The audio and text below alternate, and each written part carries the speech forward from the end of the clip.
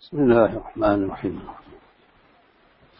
We are in Surah Al-Ahzab, Surah number 33. And we are doing ayahs 45 and 46.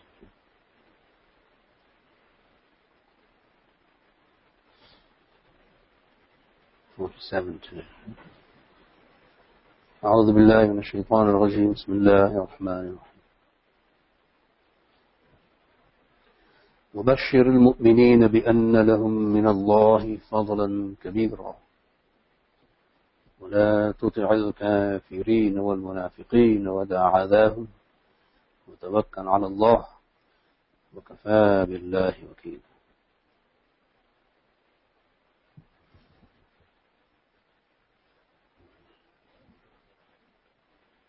Continuation of the discussion in the previous ayat.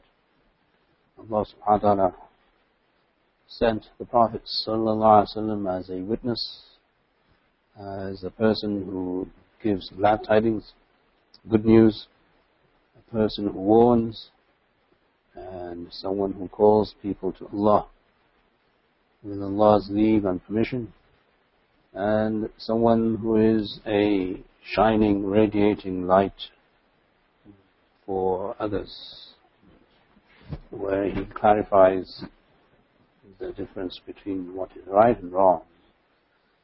These are all attributes, descriptions of the Prophet sallallahu alaihi wasallam, and this is his profile.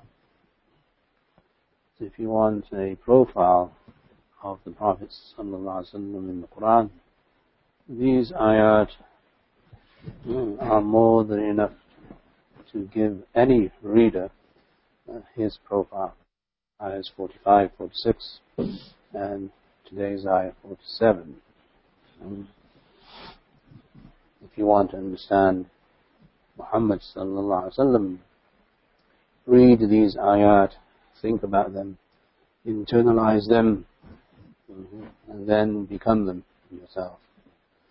That whatever you do, you must appreciate that when someone does good, that good must be acknowledged. Acknowledged, not congratulated. Right? You don't throw a party. Acknowledge the good deed. Alhamdulillah, this is good. May Allah accept, and may Allah give you more, and tawfiq, and so on. If someone is doing something wrong, then you must acknowledge that it is wrong. You don't have to destroy their lives, and you don't have to kill them or to banish them. But you must appreciate that it is wrong. So Allah subhanahu wa ta'ala has now made this ummah in the mode and the mold of the Prophet sallallahu alaihi wasallam. This transferring of the Nabi's attributes, the attributes of the leader into the follower. So the followers inherit the attributes of the leader. If the followers decide that they have a problem with the profile and the attributes of the leader, then they're not followers. Right? And that is where our social commentary begins for today in the Ummah. The RasulAllah sallallahu alaihi wasallam came to be a witness for all people, regardless of their faith, regardless of their color, of their race, of their ethnic background. Shahidan, a witness. That if there's one human being whom you can follow, it is this one. The Ummah must acknowledge and appreciate this, first and foremost, that when we say we are Muslim, we say we are following a human being who is a leader for all people. All people. Wherever they are in the world, and whenever they are in the world. All people, all times. Then we as Muslims must portray individually and collectively that when good work is done, that work must be acknowledged by us as individuals and us as the community. And we must say Alhamdulillah and may Allah accept. And Jazakallah, all words to that effect. Bashir. We must become the Bashir. Transitioning from the Prophet ﷺ into the Ummah of Muhammad ﷺ. So good deeds and actions were always appreciated by the Ummah, and they were not frowned upon, and people did not become jealous of those who were doing good work, and they didn't try to stop those people who were doing good work. And thirdly, that if there is evil, then the evil must be declared as evil, especially if it's done openly. If it's done privately, then we have no business probing into the private affairs of people, which is also wrong. The Prophet ﷺ did not do that. But if people are sinning openly, that sin must be condemned openly, just as good deeds must be appreciated openly and acknowledged openly. Then this must also be taken to task openly, which is what the Prophet ﷺ did. Whenever there was an occasion to reform the Ummah, the Prophet ﷺ would go to the masjid the next few minutes or hour, stand on the mimbar, and then address the Ummah and say that certain people are doing this and that, and this must be stopped, or this must be curtailed. He didn't mention anyone by name, because that's not what we do as an Ummah. Unless it's there right in front of you, then you address the person in front of you. So this is now the Ummah taking on the colors of their leader, of their Nabi Muhammad sallallahu alaihi wasallam. And then fourthly, دَاعِيًا إِلَى اللَّهِ بِإِذْنِهِ, that we must call others and ourselves towards Allah. That it is Allah who is in control of our lives, and He is the one who guides us, and who is the one who sustains us and provides provisions for us, and He is the one who is going to save us and deliver us from the fire and allow us to enter into Jannah. You call people not towards you, but towards Allah, who is your Lord and your Maker. Remove the nafs when you give da'wah, and then you'll see that people will come to you. If you insert your nafs when you're giving da'wah, people might come to you, but then they will not come to Allah. And then you'll be developing a cult. You don't want to do that. Not in the name of Islam, anyway. And then finally, وَسِرَاجًا مُنِيرًا, that we must become like the Prophet ﷺ in being a beacon of light, not a beacon of darkness. So if we are mothers or fathers, we should be role models for our children. If we are spouses, we should be role models for spouses. And if we are brothers and sisters, we should be role models for siblings. And if we are parents, we should be role models for parents. Children, if we are children, we should be role models for parents, and so on. دَاعِيًا إِلَى اللَّهِ بِإِذْنِهِ وَسِرَاجًا مُنِيرًا must be applied by the Ummah, because this is how Allah has favored the Ummah through the Prophet ﷺ. You mirror yourself in His image. You look at Him, ﷺ, and you say, where am I lacking? What are the features of the Nabi that I don't have in me? What are those attributes that I need to inculcate and develop within me? And then you develop an affinity, then eventually a love for the Prophet ﷺ, where your allegiance to him is based on your passion and compassion for him, not on your logic. Right? Nowadays people want to be attached to Islam and the Prophet ﷺ based on their logic, which at the best of times is inverted. Right. All our inverted logic today doesn't add up to too much. It's antipathetic when it comes to understanding Islamic logic. Why this? Why this? And then everybody's rationalized, and then I'm getting the wrong end of the stick, and it's a bad deal for me, and so on. I don't want this, I don't like it. So Allah subhanahu wa ta'ala introduced the Prophet sallallahu alaihi wasallam to the ummah through hubb, through love. قُلْ إِن كُنْتُمْ تُحِبُّونَ اللَّهَ فَاتَّبِعُونِي يُحْبِبْكُمُ اللَّهُ. Say, Muhammad sallallahu alaihi wasallam, tell people, if you love Allah, follow me, Allah will love you. So what's the formula for Allah loving you? You follow the Prophet. But you can't follow the Prophet if you don't love him. Can you? If you sit down and question him and his rulings, every time then a discussion comes where you feel you're getting the wrong end of the stick or the short end of the stick, then that's not love. That's called defiance. It's called rebellion. It's called rejection. Then you're not a guiding light. What light are you showing to yourself and to others when you say that you should question this? As I've mentioned several times before, that you will not agree with everything. Nor can you, because of the time and space that you live in. But you must still continue to love, because love is above time and space. Doesn't it happen in anyone's life that they do something because they love somebody even though it doesn't make sense? If someone says, I never do that, then you're deprived. As a human being, you're deprived. You're a loser. Because you must have done it for your parents. You must do it for your children.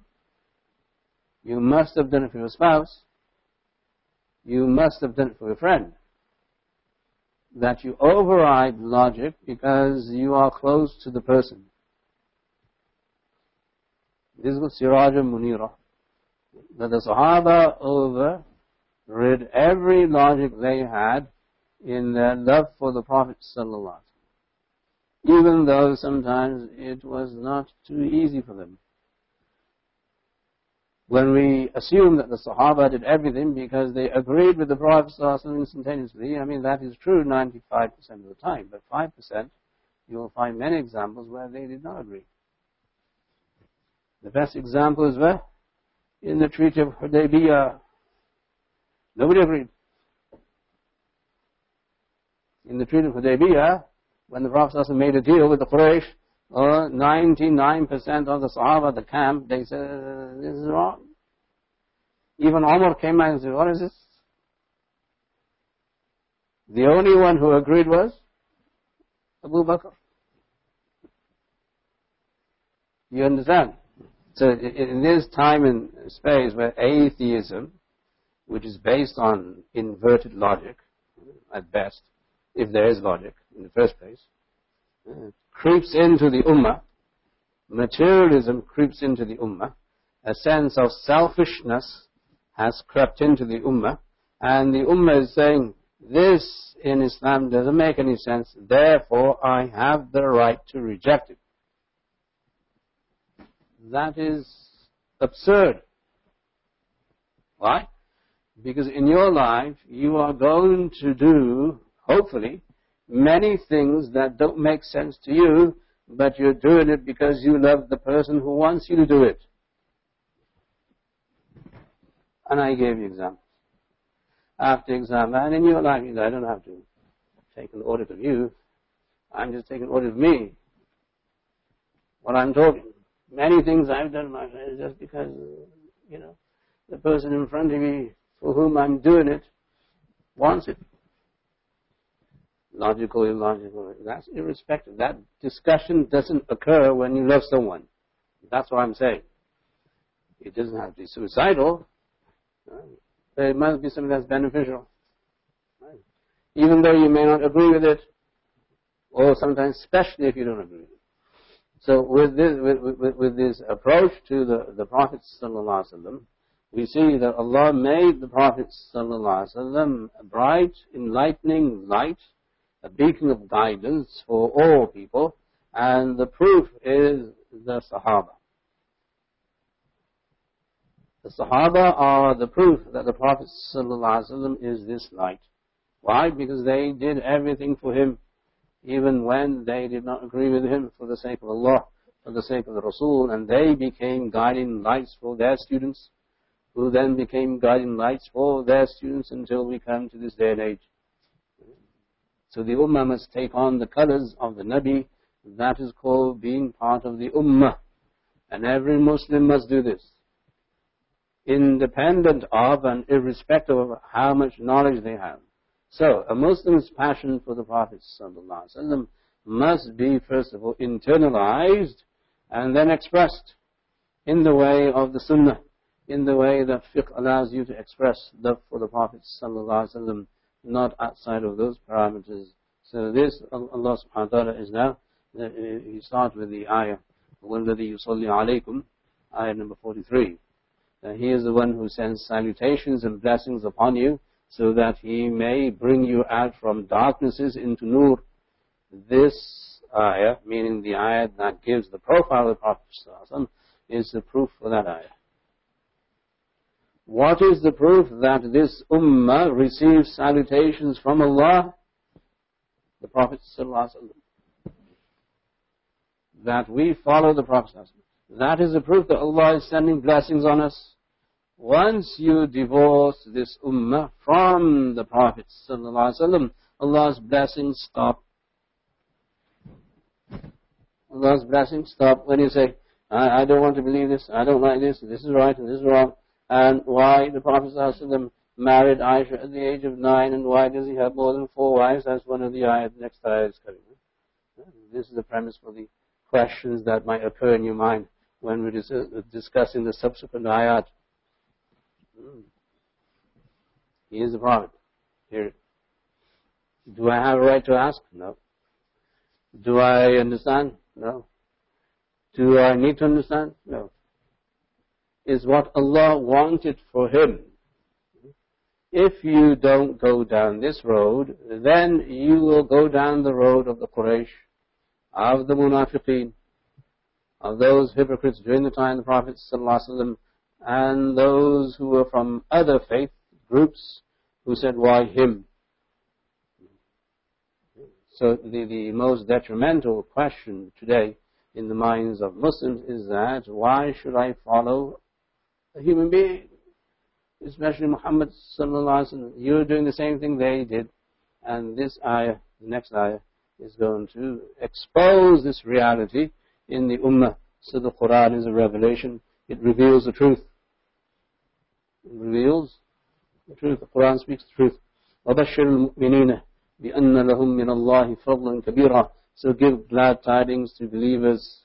Allah subhanahu wa ta'ala is saying that if you believe in Allah and His Rasul, then you have glad tidings that you believe in the Nabi, independent of what it is you feel is good for him, what you feel is bad for him. We don't need you to tell us, Allah is saying. We don't need the Muslims to tell us, the divine, this is good for the Nabi and this is not good for the Nabi. We decide what's good for the Nabi. When we decide, you accept our decision. This is how the Sahaba say. بِأَنَّ لَهُمْ مِنَ اللَّهِ فَضْلًا كَبِيرًا, that they have from Allah a huge grace and bounty, a huge fadl. So this is glad tidings. Allah subhanahu wa ta'ala is saying that if you believe in the Nabi, you will have glad tidings.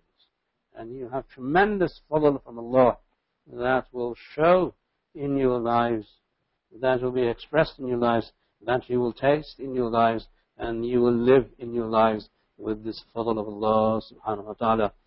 As long as you know where the fadl is and how the fadl comes down.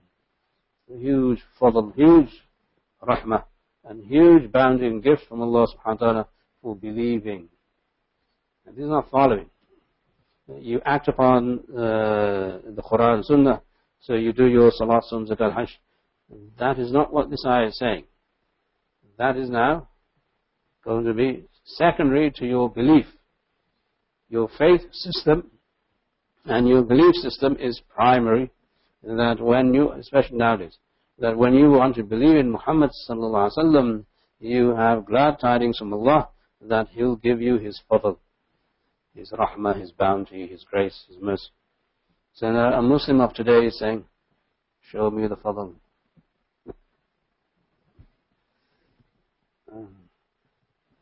Show me the fadl. So if you don't have eyes, okay, then maybe you have a point. You have eyes, you refuse to open them. And then when you open them, you refuse to see Allah's fadl on you. Not a question of perception. It's a question of you understanding how Allah works with you and for you and with you and in you at all times. So how is Allah's fadl now defined? God's being kind to me. Okay, show me the kindness. What is our standard of God's kindness? You have the Protestant model, right? Providence with God's grace go together. So the more you earn and the more you own and the better lifestyle you have, the more God's providence is upon you. That seems very Protestant, anti-Catholic kind of model of life, which unfortunately we've inherited. Because we've been here so long, we've inherited everything. We haven't inherited the attributes of the Prophet ﷺ, but we've more than inherited everything from here. It's if you have now a nice, mashallah, beautiful car, a house with a 3-car garage, and you mow your lawn every weekend, and you have a picket fence outside of your house, and you have parties on Fridays and Saturdays, and that you see Allah's fadl. Which no doubt at the very, very basic level of Allah's fadl will acknowledge it is Allah's fadl.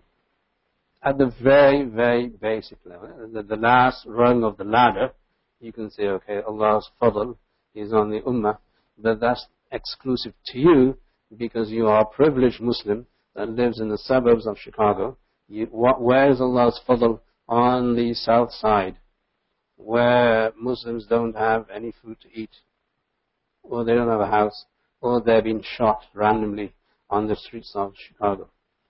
How do they understand this ayah? That if they believe Allah's fadl is with them. Right? So when you compare yourselves to others, then you make that fatal mistake of missing the boat. So you can't compare yourselves to your neighbor, or to the Joneses, or to somebody who lives somewhere else, God knows where in the USA, where you see that God's providence is on these people. I wish I had that. I wish I had that. I wish I had that. So I would be closer to God. No, you won't.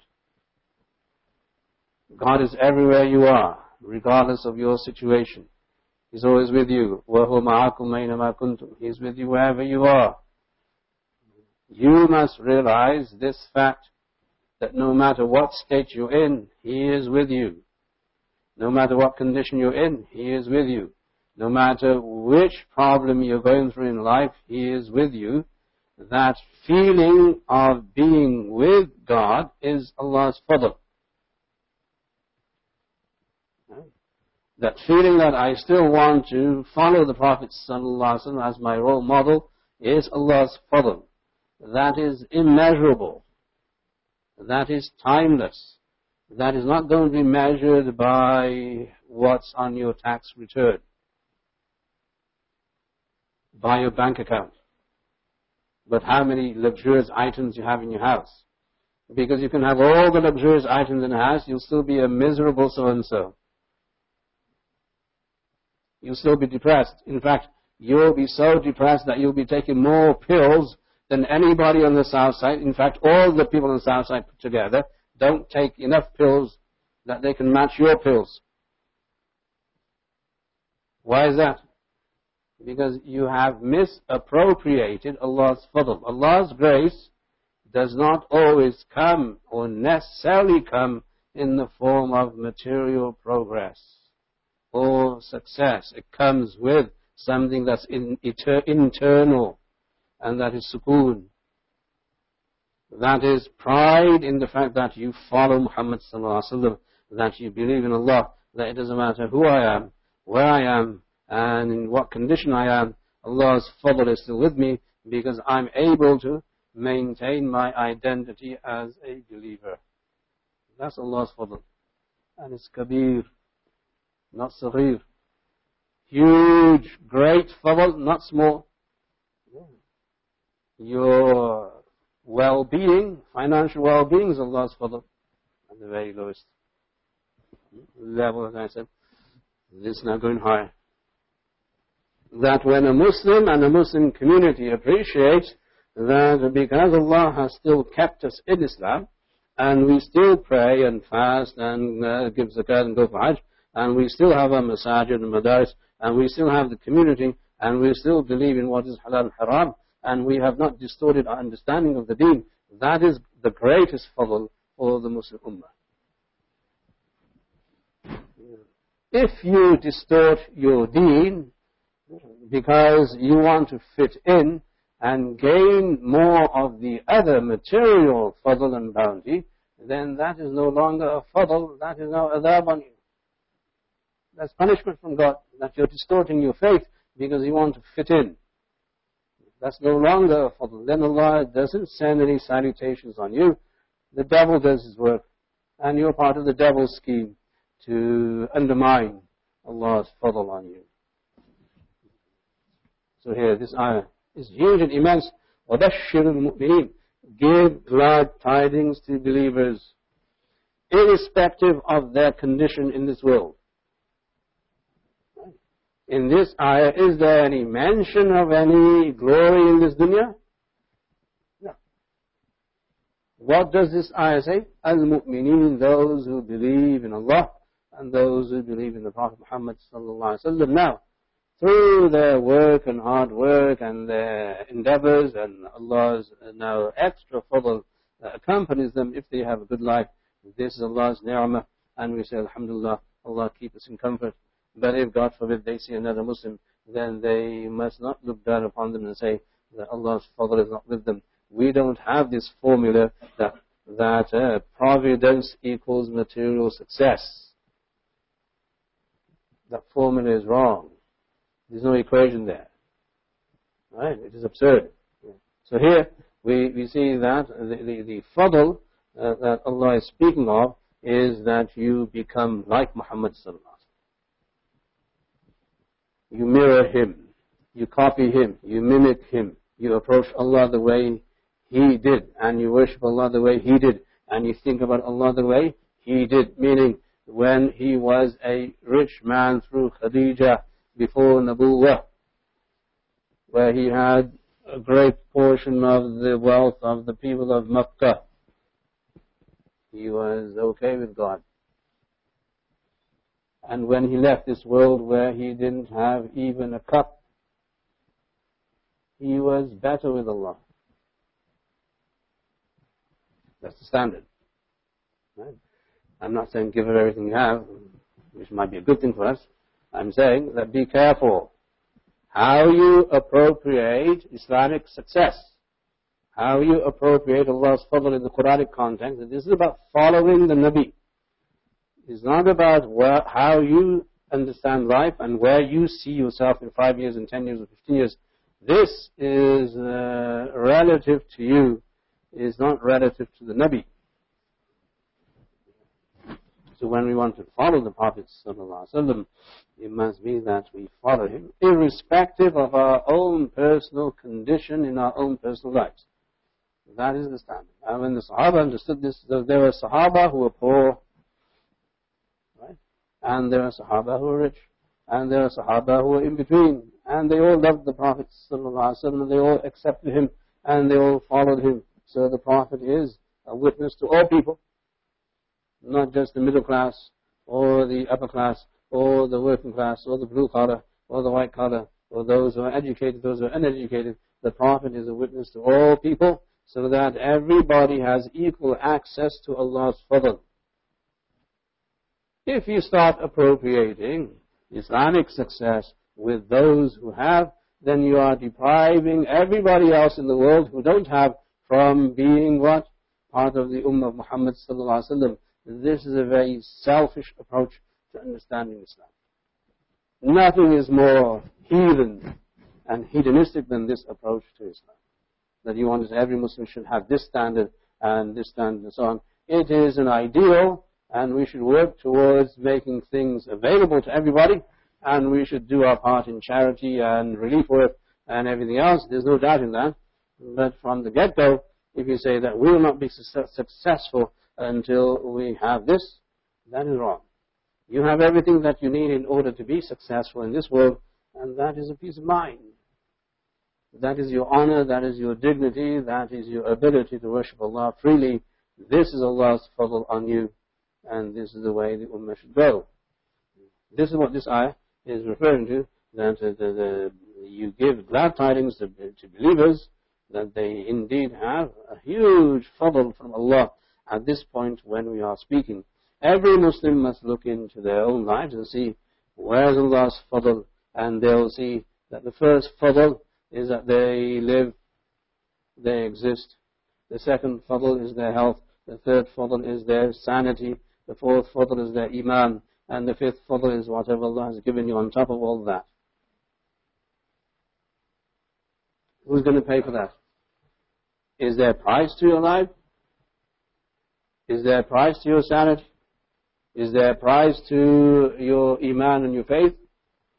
Al-Amanul Hafid, God forbid that anything happens to any of us. But those, unfortunately, amongst us who are unfortunate to not have people in their own families who are not Muslim. We know the pain. We don't feel the same pain, we're not there, but we know of the pain. Now, equate that with $1 billion, $1 trillion. You can't buy enough medicine to treat that pain. Right? So Muslims must appreciate that being part of this ummah, following Muhammad sallallahu alaihi wasallam, is Allah's greatest fadl upon you, irrespective of who you are and what you are, and having your children still remain the same way, that's a greater fadl. And having the ability to talk to your parents and your siblings and your grandchildren the same way, Allah, like Jannah on earth. You can't buy this. And as I said, God forbid, I'm not saying Allah gives everybody guidance. Allah keeps us in His guidance all the time until we die, and also in the other world. But it's very painful when you hear about these cases where unfortunately someone's loved ones have left Islam. But they have degrees, they have money, they have wealth, they have everything. What don't they have? They don't have Allah's fadl. So here Allah is saying, Bashirul Mu'mineen, give glad tidings, that bashara and bushra, and that you should be happy in this state, irrespective of everything else around you. Acquiesce and believe that Allah is with you. When you know Allah is with you, everything will be resolved. If you start denying Allah's existence with you, then nothing will ever be resolved, no matter how much money Allah gives you. That formula has never worked for anybody, neither for Fir'aun nor for Qarun. Whether you're government or whether you're a rich individual, it doesn't matter. Fir'aun represents government, Qarun represents a rich individual. They were both what? Perished. They both died. They both punished. Allah save us all, protect us all. And this is why the next ayah then says, وَلَا تُطِعَ الْكَافِرِينَ وَالْمُنَافِقِينَ وَدَعَ لَهُمْ وَتَوَكَّلَ عَلَى اللَّهِ وَكَفَى بِاللَّهِ. So now, O Muhammad sallallahu alaihi wasallam, O Nabi, you must not obey the non-Muslim or the non-believer, nor must you obey the munafiq, the hypocrite in your community. This is talking about the people in Medina. Right? In Medina, if you know your seerah, there are many groups that were there living with and around the Muslims. The Ansar were there, the Muhajirun were there, these are Muslims. The Munafiqun were there, hypocrites who were ostensibly Muslim, outwardly, inwardly they were non-Muslim, and they were the worst of the worst. And you had people who denied the Prophet ﷺ openly, meaning the Kafiri, those who were non-Muslim, period. So you have these groups in and around the Prophet ﷺ, and this is how he navigated his life every day, that he had to make sure that no one would do any harm to any Muslim. So this is why Allah then says, وَدَعَ لَهُمْ, overlook their harm, Forget about them harming you. As a leader, as someone who is now the beacon of light and the guide, if you are not showing concern for the safety and security of your own people, then that would mean that you don't care about anybody. Yeah. So the Quran is not saying this. The Quran is saying that don't become so preoccupied and overwhelmed with the idea of security, with the idea of self-preservation, with the idea that Allah is not there with you to help you and support you and to guide you and protect you. Take solace in the fact that you have believers around you. From the previous ayah, وَبَشِّرِ الْمُؤْمِنِينَ. That your security is the fact that Allah has created around you believers who believe in you. They will protect you and your deen. They will protect you from harm, and they will protect your deen from being distorted and changed and overwhelmed and destroyed. وَدَعَذَاهُمْ. Overlook and leave their harming you. And then, وَتَوَكَّلْ عَلَى اللَّهِ. Tawakkal ala Allah. Trust in Allah. That you must believe Allah is there with you. He is watching, He is supervising, He is managing you and your affairs, He is managing you and the affairs of the believers. He will do what He needs to do, but you must trust Allah. So, in Medina, a very important lesson of Seerah that unfortunately if you haven't read Seerah with that kind of understanding or depth, you will miss this point. And it comes out in one of the ayat coming up in the rest of in the latter part of the surah, that there were always many ways that non-believers and the munafiqun were able to physically hurt Muslims. Physically. So it wasn't that in Seerah when we were talking to children, mashallah, we paint this rosy picture. In Mecca they were persecuted, in Medina and came, and all of a sudden they were safe. That might work for a 7-year-old. It doesn't work when you're reading the Quran. Especially this ayah, وَدَعَذَاهُمْ. Overlook their harm. What does it mean? It means that they were always thinking of ways to hurt the Prophet ﷺ. They were always thinking of ways to undermine the Muslims. They were always thinking of ways to persecute the Muslims. They were always thinking of ways to marginalize the Muslims, either through their support from and with the Quraysh in Mecca, or their own internal sophisticated rings of leaders. The Jewish tribes were there, the Munafiqun were there, the other non-believers were there, and everybody had the same enemy, and that was Muhammad sallallahu alaihi wasallam. And that was the Muslim Ummah, that we must do everything to undermine these people so that they don't gain momentum and they don't establish whatever it is they want to establish here, and that is to worship Allah freely without being persecuted. So the persecution of Muslims did not stop when the Muslims came to Medina. In fact, if anything, intensified, except the ability of the Muslims around the Prophet ﷺ through their political pact and the treaties they had with each other prevented them from doing such things that would be seen as tribal genocide or tribal suicide, because they still had to live in the greater community of the tribes in the peninsula. And this surah is about the tribes and the confederates and the alliances, Al-Ahzab, as you saw in the beginning of the surah, where these people came to attack Medina so that they could override all the political treaties the Prophet ﷺ had with the people of Medina, so that now Medina would not become a fortress for Muslims where they can practice Islam freely without persecution. Right. So, the ability of those people outside of Medina to come and attack Medina was facilitated by these two groups in Medina. The Kafirin in Medina and the Munafiqin in Medina. This is the seerah. So they lived in apprehension. And the Prophet ﷺ, for that reason, said that anybody who does Isha and Fajr together in Jama'ah, you must testify that he is not a munafiq, that he is not a hypocrite. Why? Because he has no reason to harm anybody, and since he's coming for Isha and Fajr, we know he doesn't want to harm anybody. The munafiq will never come for Isha, and he will never come for Fajr. Right? So the reward is there, but it was in the political climate of Medina that the Prophet ﷺ said this, that we want to avoid any confrontation with any hypocrite and any non-believer, so that Muslims are safe and they're preserved and their security is now taken care of. This is what this ayah is saying.